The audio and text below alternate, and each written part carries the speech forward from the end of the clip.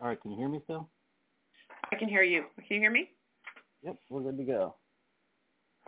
All right, good afternoon. My name is Jason Rusk, and I'm speaking today with Rebecca Aloisi, the Vice President for Marketing for George Washington's Mount Vernon. Hello, Rebecca. How is your day going? It's going great. How's yours so far? Well, thank you. All right, thanks for joining me today. If you're ready, let's go ahead and get started. Yep, I'm ready when you are. All right, first question. As the Vice President for Marketing, what are some of your main job duties? Well, I think different organizations define the marketing function a little bit differently, but for me specifically here at Mount Vernon, I oversee all advertising, whether that's print or whether that's digital or physical in the outside world, public relations and anything on the media relations side, social media, as well as promotions, ticketing partnerships with other sales organizations, and we also encompass graphic design, branding, in most of the publications pieces that we produce on behalf of Mount Vernon. Wow, that's quite an array of duties. It's a lot. Busy. I have lots of hats. Yeah. All right. How does your background and education help you to be successful in your current position at Mount Vernon? Well, my background, I actually have my undergrad degrees are in Spanish and linguistics, which don't have much to do with what I'm doing on a day-to-day basis here. I do have a master's in marketing, an MBA, which probably helps me more from the academic front. But really, I think the work experience I've acquired over the years has been very focused on storytelling, on working with people, on connecting people with content, and on sharing interesting events and happenings. I've spent my entire career in the tourism industry, earlier with Washington, D.C.'s tourism office, trying to encourage people to visit the nation's capital and giving them a variety of reasons to do so, working with media and both from a paid and from an organic perspective to try to gain additional exposure and awareness, both of all the great things that Washington, D.C. had to offer, as well as the importance of the tourism industry. So I see kind of what I do at Mount Vernon to be quite similar. So I think it's all a matter of finding interesting stories and good content, great pictures, cool videos, finding the people that they're going to resonate with and helping to make a connection and ultimately build an easy way for somebody who does find that interesting to interact with it in a more meaningful way, whether that means posting or sharing some social content that they find or purchasing a ticket to come and see Mount Vernon for themselves or to attend one of our special events, or ultimately, in the perfect world, becoming a member, becoming a donor, and supporting us in a grander that way. Or from the media perspective, using the opportunity to share that with a wider audience, whether you're with CBS or Washington Post or Huffington Post or what have you. Interesting. Just a little side question here. Do you feel like a master's in marketing is the base level of where you want to be to continue in a career, sort of like you are? I don't know that I don't think that an additional degree would probably help me. I do think that the world is changing rapidly, and keeping up with the latest technologies and trends and platforms is really important. So I wouldn't see myself academically going back for another professional degree, but I do certainly hope to continue my education with the new tools and platforms that are available that frankly weren't, when I was finishing school several years ago. Yeah, very, very good. That actually leads into my next question too. So, as a degree in marketing may not necessarily equate to the growing social media presence, what experience with social media did you possess prior to Mount Vernon? I didn't have a lot of experience with it, to be honest, because social media, if you look back, I've been at Mount Vernon for 5 years now, and 5 years ago it was just getting started, really. So aside from some personal use, and we had just started to dip our toes in the water in my former life at Destination DC, maybe a year or so onto the main platforms of Facebook and Twitter at the time. So it was really kind of uncharted territory, and I think, that's one of the big evolutions I've seen in my time here is that we really have become hugely important marketing and communications channels. That's where so many people are going for their news and their information, and to insert ourselves into what they're seeing and what they're responding and what they're talking about is becoming incredibly important. And we're starting to see those really turn into powerful sales channels for us as well. With our social posts, we're able to tag them so we can see what happens when somebody, clicks on a post or goes to visit our website because of the content that they saw. And we're looking more and more and seeing people not only spend more time on the site than we might have thought otherwise, but also ultimately purchase tickets to events or buy things from the shops, and really realizing that these are just really, really important ways to bring people into the site. And then they also, once they're part of our, once they visited the site, we're able to track them a little bit more and, do some of the creepy advertising things that we love as marketers. We may not like so much as consumers, but to continue to follow people and try to hit them with advertising messages at other places on the web. So I think, really it's become, in the time I've been working with the channels here at Mount Vernon, it's become much more than just another way to share information. It's really becoming a very powerful marketing and sales tool. It is incredible the way it's picked up over the years. Just in it's over so different. Yeah, I've been at Mount Vernon just over 3.5 years now, and just from then I've realized quite a bigger presence of social media. And like you mentioned, you've been there 5 years, and it was just starting to. It's incredible how much it has grown.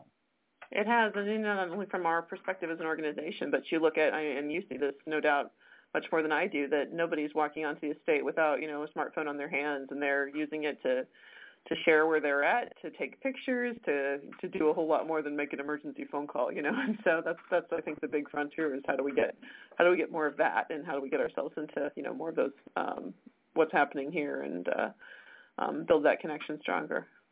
Yeah, absolutely. The quote we use with our very app and the 5-minute journal, we definitely promote what we're doing for. Mhm. Right. So moving on to the next question. How many people are currently working with the social media outlets for your site? That's a loaded question, I guess, because several of us in the marketing and new media teams are set up as administrators. So, at a moment's notice, any of us could go in and post a status or add a photo or something like that. We don't do that because, we find ourselves, we do try to have some substance and strategy behind what we do and when we do it, and how we do it. But we do have primarily we've had a communications position that has overseen the social channels. We're actually doing a bit of restructuring to have a full-time person whose job will be, almost exclusively managing social media here, because it has become such an undertaking. But right now I'd say probably 3 to 5 of us who are routinely involved in it. Amy Kirst, our digital marketing manager, works with the paid side of social media, so she's in charge of running our Facebook advertising campaigns and anything that's got sort of more of a commerce message. Melissa Wood and myself and our communications position that's vacant right now really are driving the train on the content and what we're putting out. But we're working closely with the new media team as far as what new website pages they're creating that they think might have some energy. Rob Schenk is involved a lot in terms of what ideas we want to put forward or what we're seeing trending to try to capitalize on what's in the news and what's out there. And of course, we lean very heavily on our content creators, if you will, the folks in preservation and archaeology and collections in the library that are really the subject matter experts and who can really help us tell good stories and put out information that's both engaging and accurate. So it's very much a team effort. So those folks there basically design content, and whoever it might be might just post it. So you get your information from other departments as far as what to post exactly. Yeah, we typically work about which we in a perfect world, and again we've been sort of in a staffing flux right now. But in a perfect world, where we'll have we work about 2 weeks out, longer in terms of planning, but in terms of actually tactically coming up with what we're going to post and when. And to do that, we're looking at what anniversaries are coming up, what special events do we want to promote, if it's the first day of fall, or if it's, National Pumpkin Day, or if there's some sort of, holiday or observance or topic that we might want to latch on to. Is it the Olympics, or is it, the presidential debates, or, what's happening in the news that might be timely or relevant? Or what are some new pages we've created on the website? What's something new we've taken photos of that we could highlight? Really trying to put together not just what's new, but also what's popular, and we try to cycle back periodically just to pages on the website that get a lot of traffic and people really seem to like. The virtual tour, or the 10 facts about Washington and his presidency. It's not really new content, but, our audience grows, it changes. Facebook decides what you see when you see it, so chances are we could put it out there and we may hit a whole bunch of other people that hadn't seen it before. So I think just constantly looking at what's doing well, what's getting some good reach and good exposure, and what's coming up, what holidays are coming up, what observances are coming up, what anniversaries are coming up that we can kind of weave our message into. But we typically work about 2 weeks out, and then obviously now we're talking about the presidential elections. We're talking about Christmas. We may not be posting about them right now, but we're trying to think, what pages do we have on our site that we'd want to spotlight? What assets do we have, or could we get together in time so that there's not a mad scramble to, at the tail end to try to figure something out to tie into these things that happen. And then, of course, along the way, we flex. If something happens in the world that becomes more interesting, then we just go through our schedule and adjust accordingly. Yeah, definitely. It probably has to be a really fluid situation, so you don't want to miss out on any potential audience grabs. Like you need to. Oh, yeah, absolutely. And quite frankly, I'm sure we do all the time, but we just try to be as agile as we can be, knowing that right now it's one of many things that many of us are doing. So we can't always be quite as spry as we'd like to, but hopefully we'll get continue to improve on that front. Right. I know I've noticed you have restructured and you are hiring a social media coordinator, so that just kind of goes into what we said about how important social media has become. Yeah, it's for the time I've been here, it's always been sort of the plus one responsibility to somebody who already has a job, but the reality is it changes constantly and it's moving all the time, and it is becoming such an important conduit to reach people that we need to be better positioned to react and move quickly. So hopefully with a full-time position focused on that, we'll be in a position to do that better. Yeah, definitely. That would certainly be the goal, I would imagine. Absolutely. All right. So the next one, what are your thoughts, if you have any, on how different historic sites should use social media? Yeah. Well, I think the one thing that's really, there's many things that are great about it, but I think historic sites might have the reputation of being dusty, of being staid, of being boring, of being old-fashioned. But when you throw in vibrant imagery or great video or just cool, fun facts in a very digestible fashion, you can certainly do that with social media. And I think that's where we've been really able to shine, and hopefully other sites will do the same or are doing the same. Yeah, definitely. I remember just last year, correct me if I'm wrong, but I think we had the big push to get to, was it 100,000 followers, I believe? On Facebook. We had some push to get to a certain amount of followers on one of our social media platforms, just within the last year and a half, I believe it was. So move on to my next question. What could you tell me is the social media strategy of Mount Vernon?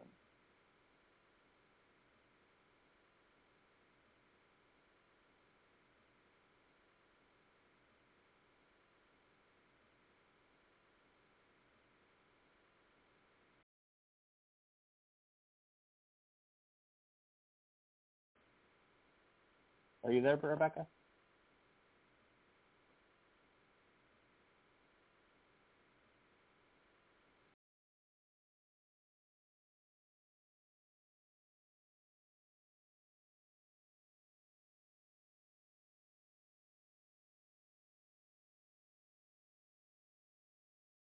Rebecca, are you with me?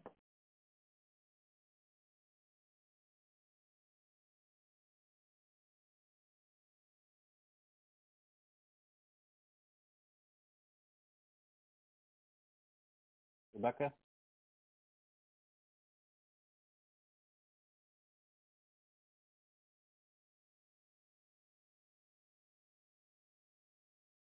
Are you with me?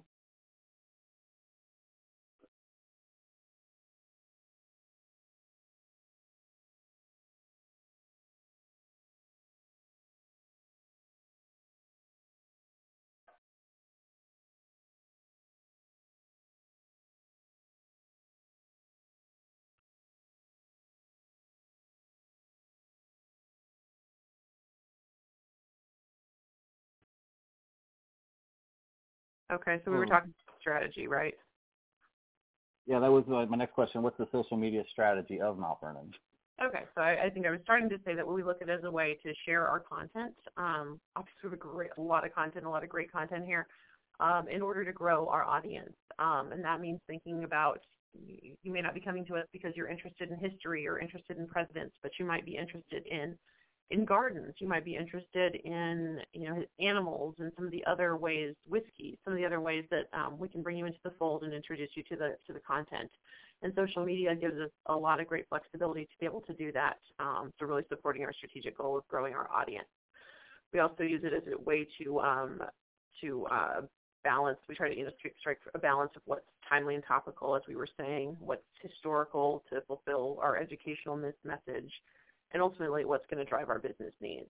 So we know that the platforms don't allow us to, or they don't really encourage us to be overly promotional all the time. I'll put out a post about a historical anniversary that gets a whole lot more reach than one that says, get your wine festival tickets here. They're designed to support the idea of sharing content. So we have to play within their bounds, but we also do have our own business needs to promote. So we look for how we can do that. It's also important for us that we track what we do. So as I was saying, if we're selling tickets, we want to make sure we have a link embedded that will allow us to track how many tickets we actually sell from that. It'll allow us to retarget to people that clicked on the content but maybe didn't make a purchase. So really thinking through what the whole channel is. We also want to make sure that the experience you have when you click on one of our posts is as good as it can be. So we don't want to have you look at a really cool picture and have it not land you somewhere that's interesting. Or if you go to a page, we want to make sure that there's something that can inspire you to act in a deeper way, whether it's to sign up for our newsletter, make a donation, come to an event, whatever. We want to make sure that we're putting lots of messages that are important and relevant in front of you, and then we look and see what you do. So we use it as a way to spotlight. We think it's important to spotlight some of the content that we're creating that is really performing well, and what's new and how we're continuing to evolve, which keeps us relevant and helps really fuel our strategic priority to ensure that Washington stories are being told and that we continue to be relevant and part of the cultural thread. Right, definitely. We were talking about engagement in our class a few weeks ago, and that's what you just said. Like, you want to keep the guest engaged with making it whatever post, right. Because they want to do more research, they want to look into it. Yeah, if you get them interested enough to look at something and click at something, you don't want the next two steps in the process to be boring or to not help advance you in some way. If they choose to read a couple lines and then drop off, that's great. But why not use the opportunity to try to get them to sign up for our newsletter or to come to the wine festival or whatever we're trying to promote at the moment. Right, absolutely. That's very interesting. Yeah, I'm sure very important. Right. So the next question here is, how did Mount Vernon decide on which sites to become active on? Facebook, Twitter, Instagram, and that's the only ones I know of. Is there anything else social media-wise that we take part in? We have a presence on, I should say, we've sort of staked out our territory on Pinterest. We don't do a lot with the boards there. We have a YouTube channel. Facebook, Instagram, and Twitter have been the most important platforms that we've spent the most time on. And really that's been a function of where we think our audience is and where with limited staff and limited bandwidth, where we've been able to focus our attention. So Facebook we continue to see as extremely important. We have a big audience there, and we see what they do. We see, a very successful Facebook post will drive a lot of traffic to our website. Some of our most successful events advertising efforts are done through Facebook ads. So we really just see a lot of power and potential in that channel. Instagram is great for branding and awareness.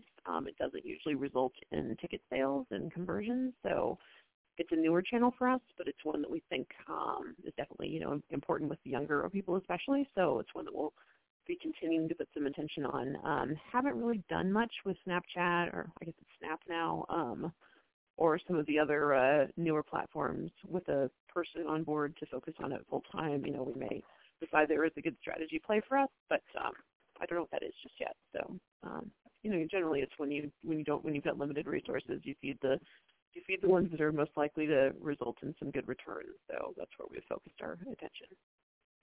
Right, and Facebook is, as far as what I've studied, the most used, the most looked at of all of them at this point. So that's definitely a good way to go.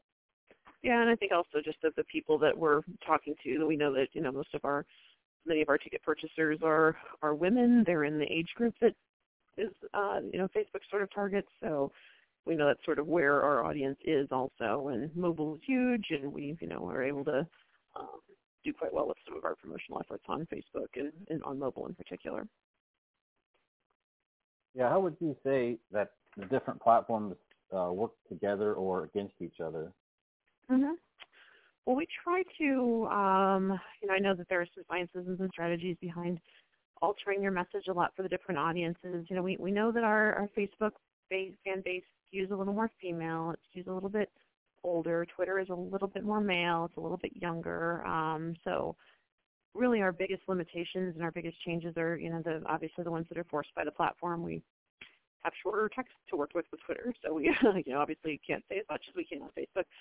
And we also tend to look at Facebook as sort of our where we have our marquee messages. We know it's going to get, if we've got something little to promote that we just need to sort of give a little love to, we can easily slide it into a Twitter queue. Facebook, we try to keep our posting frequency to no more than 3 times a day at the most, just so as to let our messages get out appropriately and be paced appropriately. Twitter moves a little bit faster, so we can move a little bit faster with it as well. So we try to be thoughtful about that. Again, going back to our planning calendar, if we're working a couple weeks in advance, we have a pretty good idea of what we're going to promote on Facebook. Twitter, we may slide in some new things as they come through. Sometimes we'll get handed we need to push this or we need to promote this, and it's easier for us to sort of squeeze it into Twitter if it's not something we feel like we need to really rebuild the schedule around for Facebook.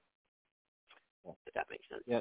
And then Instagram, Instagram, since it skews a little younger, we tend to push the envelope a little bit more there. We might put something that's a little more witty and irreverent on Instagram than the other channels, but we try to be a little more straight-laced on Facebook and Twitter for the most part. We also think about who our users are in terms of with Twitter, we have media, we have academics, we have a lot of researchers. Those sorts of people tend to follow us a little more actively on Twitter. So being mindful of what might be more interesting to them. Okay, great. That actually kind of leads into what I was going to say next. Is just as a follower of all three myself, I've noticed content in all three accounts before, but it sounds like you vary the information when it needs to be altered for each account. You don't always post the exact same thing on all three, it sounds like. No, we don't always. I mean, sometimes it's a function of just, again, our staff bandwidth that it's easier to come up with. The themes for today are Germantown and Fall Harvest Family Days. Let's tweak the message for the outlets as opposed to really, diving deep into the woods of what might be a slightly more effective phrasing or, tags that we should use and, people that we should DM with our tweets or whatever. But, again, when we have somebody that's manning the train full time, we may go a little bit further into those territories, but we haven't right now. Yeah, that's got to be exciting for you to think that that's possible going forward when you get your new coordinator here. Yeah, absolutely. I think we're hopeful that person can really, help just blow these channels out of the water and really make them work for us in the best possible way. Great. All right. What is the ultimate goal that Mount Vernon wants to see from their social media outlets? I think, again, just going back to we've got our strategic priorities of growing our audiences and telling great stories, and social media really allows us to do both.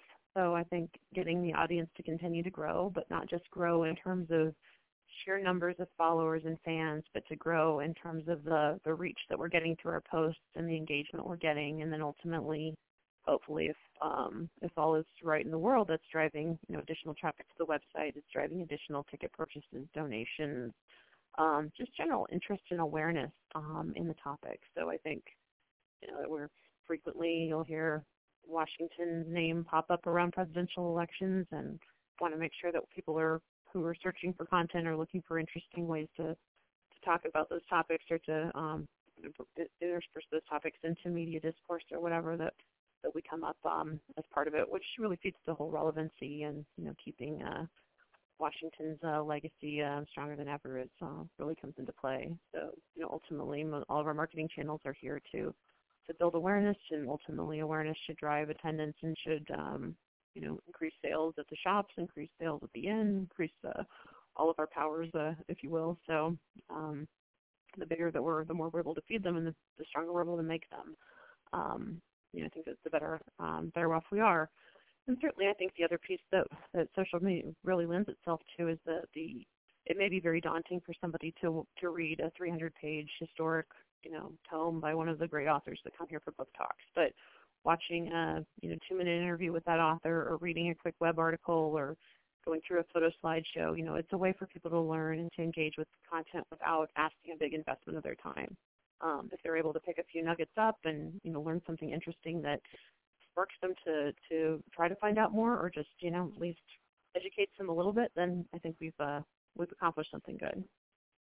Yeah, I love that example right there, because many people that I know would much prefer to watch a few-minute video clip than to sit and read a 300-page book. I think that's a great analogy there. Exactly, yeah. All right, my next question is splitting the audience. Why split the audience into various social media accounts, like I've noticed at Mount Vernon, at GW Books? Like, what organizational or other reasons were behind that strategy? I'd say some of it's sort of inter-organizational. There's legacy pieces, there's political pieces, we're all users of social channels, so we all think about our audiences and how we would want to maximize the efforts there. So in the case of GW Books and the at Mount Vernon channel, GW Books is the library and the education team's channel. They use it to put out a lot of more education-focused content. Their audiences are largely researchers, editors, scholars, those kind of people that would be interested in respond to those sorts of topics.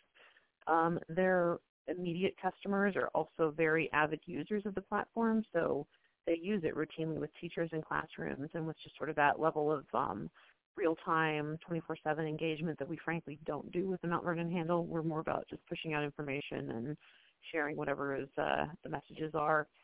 Again, that might change when we have somebody more focused on the channel, but I think really it speaks to the difference in the audience. I think Twitter is a little more forgiving to have multiple channels out there, because you just see a lot more of that with brands and with businesses than you do with some of the other platforms. So we know that maybe it's not the best practice, but it's something that, as long as the channels are being used and people are responding and engaging with them, it's not. We don't see it as a huge problem. We don't want a proliferation of every department and every organization, but where it makes sense, it can make sense. Right, and the other part of that question, which you kind of answered the pros part with noting that scholars and educators are more likely to follow GW Books and reply there. Is what are the pros and cons of that approach? But you kind of already mentioned the pros. Do you see any cons with that? Oh yeah, absolutely. There's always cons. I think you run the risk of splitting your audience, or sending out very similar messages to the same audience. If the library tweets something about an anniversary and we tweet a couple minutes later about the same anniversary, it can come off as uncoordinated, because it probably was uncoordinated, frankly. There's also, like, if there's news to be broken, if some major discovery, major acquisition or something, you don't want to scoop each other. You want to be coordinated on that front. I think there's also, because the immediacy of response, if somebody is sending the same question to two different channels, and if both channels do respond, if they don't respond consistently, there's some possible challenges there. So I think we try to stay coordinated. We follow each other, but again, things move in real time and things move fast. So always a risk that something is going to get out in a way that you wouldn't want it to get out. So yeah, of course. I didn't realize that that was taken care of by them. So it is a step that you have to keep in touch for sure. Mhm. All right. Nope. On to the next one. In your opinion, are there enough posts being made day to day on each different account? I think Facebook, we typically stick to 2 to 3 a day, which is, for everything I've heard and everything I've read and what I can see, is about the most that you'd want to put out. And Facebook people will tell you that as well. You don't want to do a whole lot more than that. Twitter, I think it does move fast, so you can be a little more rapid fire and a little bit quicker. So, perhaps if we had, when we have somebody who's more actively on top of the channels in real time, then maybe that's one that we could post more to. Instagram, I know we could post more too. It's a little more challenging to weave it into the dashboards that we're using, and just to have the pieces. So you've got to the scheduling isn't quite as easy and as clean, and the ability to post and to plan it isn't as easy to calendar out. But that's definitely an area that we will plan to be putting more focus on, not just putting up our own pictures, but also reposting, regramming the pictures that other people post and tag to Mount Vernon or to our hashtags, and trying to build more community in that way. How is the timing of the post determined? Is there any certain times of day that you find are better than others, or how is that determined? We typically have followed the formula on Facebook anyway, that we post one in the morning and one in the afternoon. Now, in talking with some Facebook corporate types, they've said it really doesn't matter that much, because the Facebook algorithms will give you the content it thinks you will be most interested in, through the magic of Facebook, when it's available to you. So you've no doubt seen this, that you'll get a post that was 2 days ago, but it's something that a brand you've interacted with before, or something that's getting a lot of good viral reach. So my on this day in history may show up 2 days later too. So right. On 2 days ago in history. So there's a science behind it that makes it less that they'll tell you there really isn't a great time to post. Now that said, we typically see higher engagement with what we post in the morning than what we post later in the day. But that could also be just sort of a function of us posting more engaging stuff in the morning than in the afternoon. So I don't know how much of that is self-inflicted and how much of that is actual, science. Twitter, again, because it moves so quickly, we tend to just post it and schedule, tweets periodically throughout the day, and with less science behind it. Twitter moving so quickly is something I've heard quite a bit lately, so that must be basically post whenever you can type of deal. Yeah, I think so, and that's sort of where we've been with it. That you don't want to annoy people or overdo it, but we try to at least get a couple of tweets out each day, and we should post on Instagram at least once or twice a day. But we haven't been as good at that as we should be. But hopefully we'll be moving towards that direction.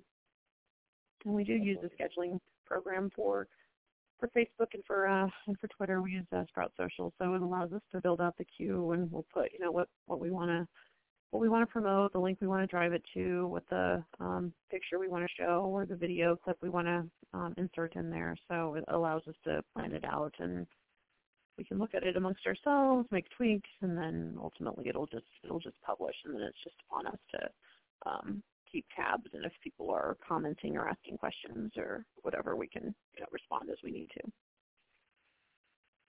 Very good. Actually, my question.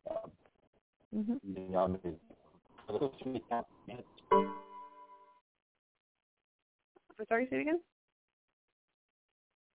Hello?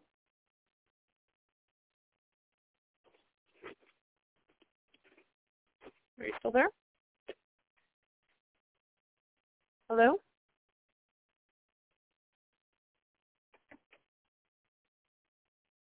Hello?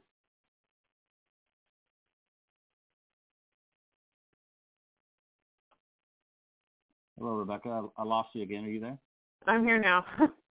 I had to redial in, so I didn't hear if you answered that other question I asked you about being managed after hours. Oh, okay, sorry. I would say managed in the sense that, typically I'll typically look at it to see if there's anything very interesting that we need to keep up with. Melissa will do the same. Rob will do the same. We don't typically do a whole lot to manage it per se. We just sort of let it sit unless there's something that, requires immediate attention that we happen to catch. Fortunately, we don't do a lot of terrible reputation management and horrible, time-sensitive things. But we'll get messages sometimes. For example, I'll get a message from somebody early in the morning that's coming today and has a question about their visit. So those sorts of things we do try to respond to as soon as we see them. Okay. Sorry if you had to answer that twice. That's okay. I don't think I finished answering it anyway, so it's fine. All right. What trends have you noticed and used in different social media campaigns? I think, again, I can speak mostly to Facebook because that's what we use more often than not. Facebook is definitely favoring video and loves video, so embedding video in Facebook seems to be going really well.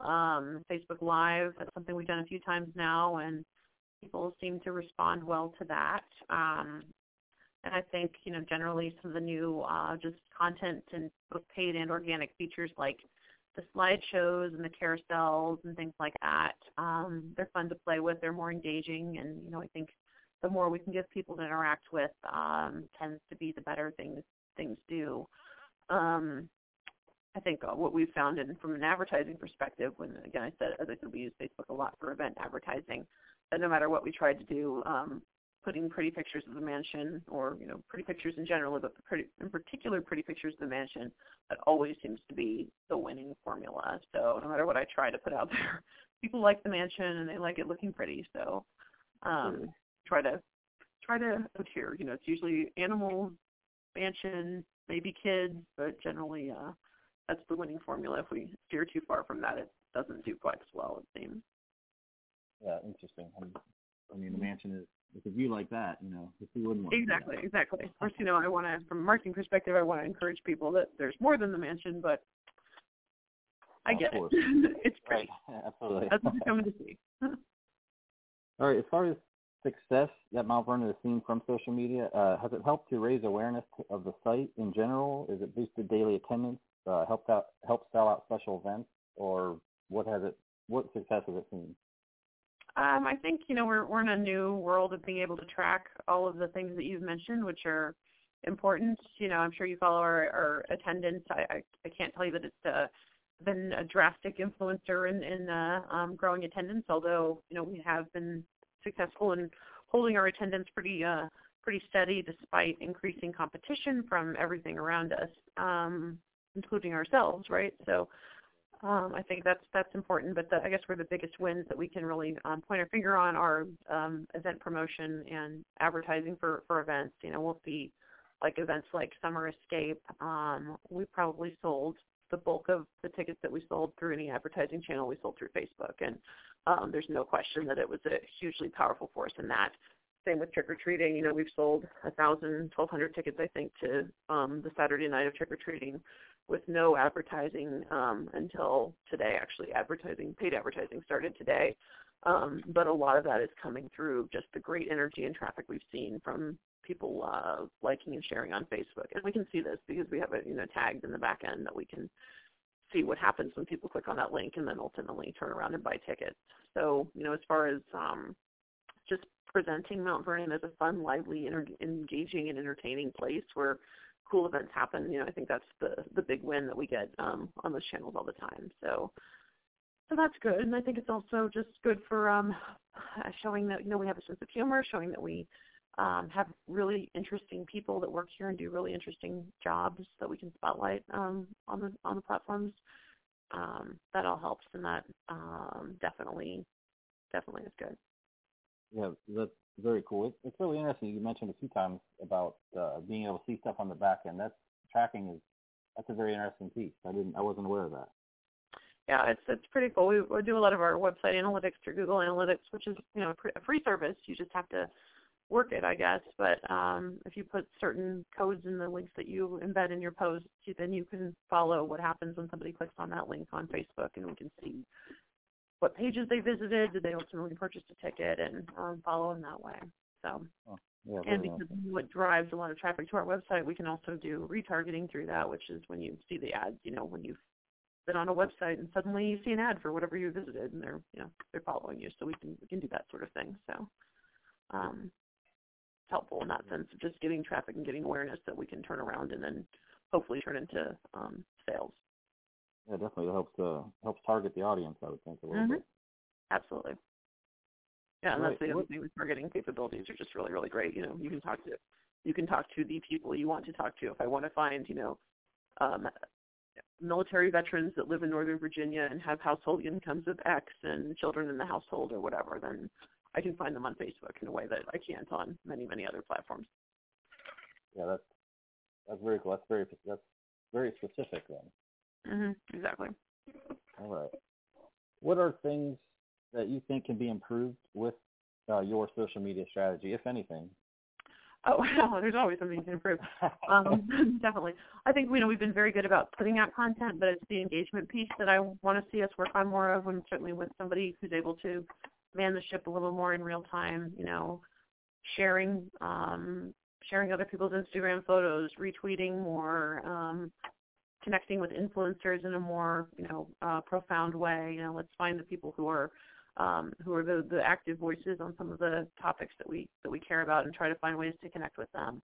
I think certainly doing more to encourage people who visit the estate and come to our events to use hashtags and to post and share what they're saying, and then find ways to make those images more discoverable for them, so they can see that, hey, Mount Vernon retweeted my photo, or Mount Vernon, my picture was up on their Instagram page. I think that sort of validation feels good to everybody involved. So I'd like to see us do more of that.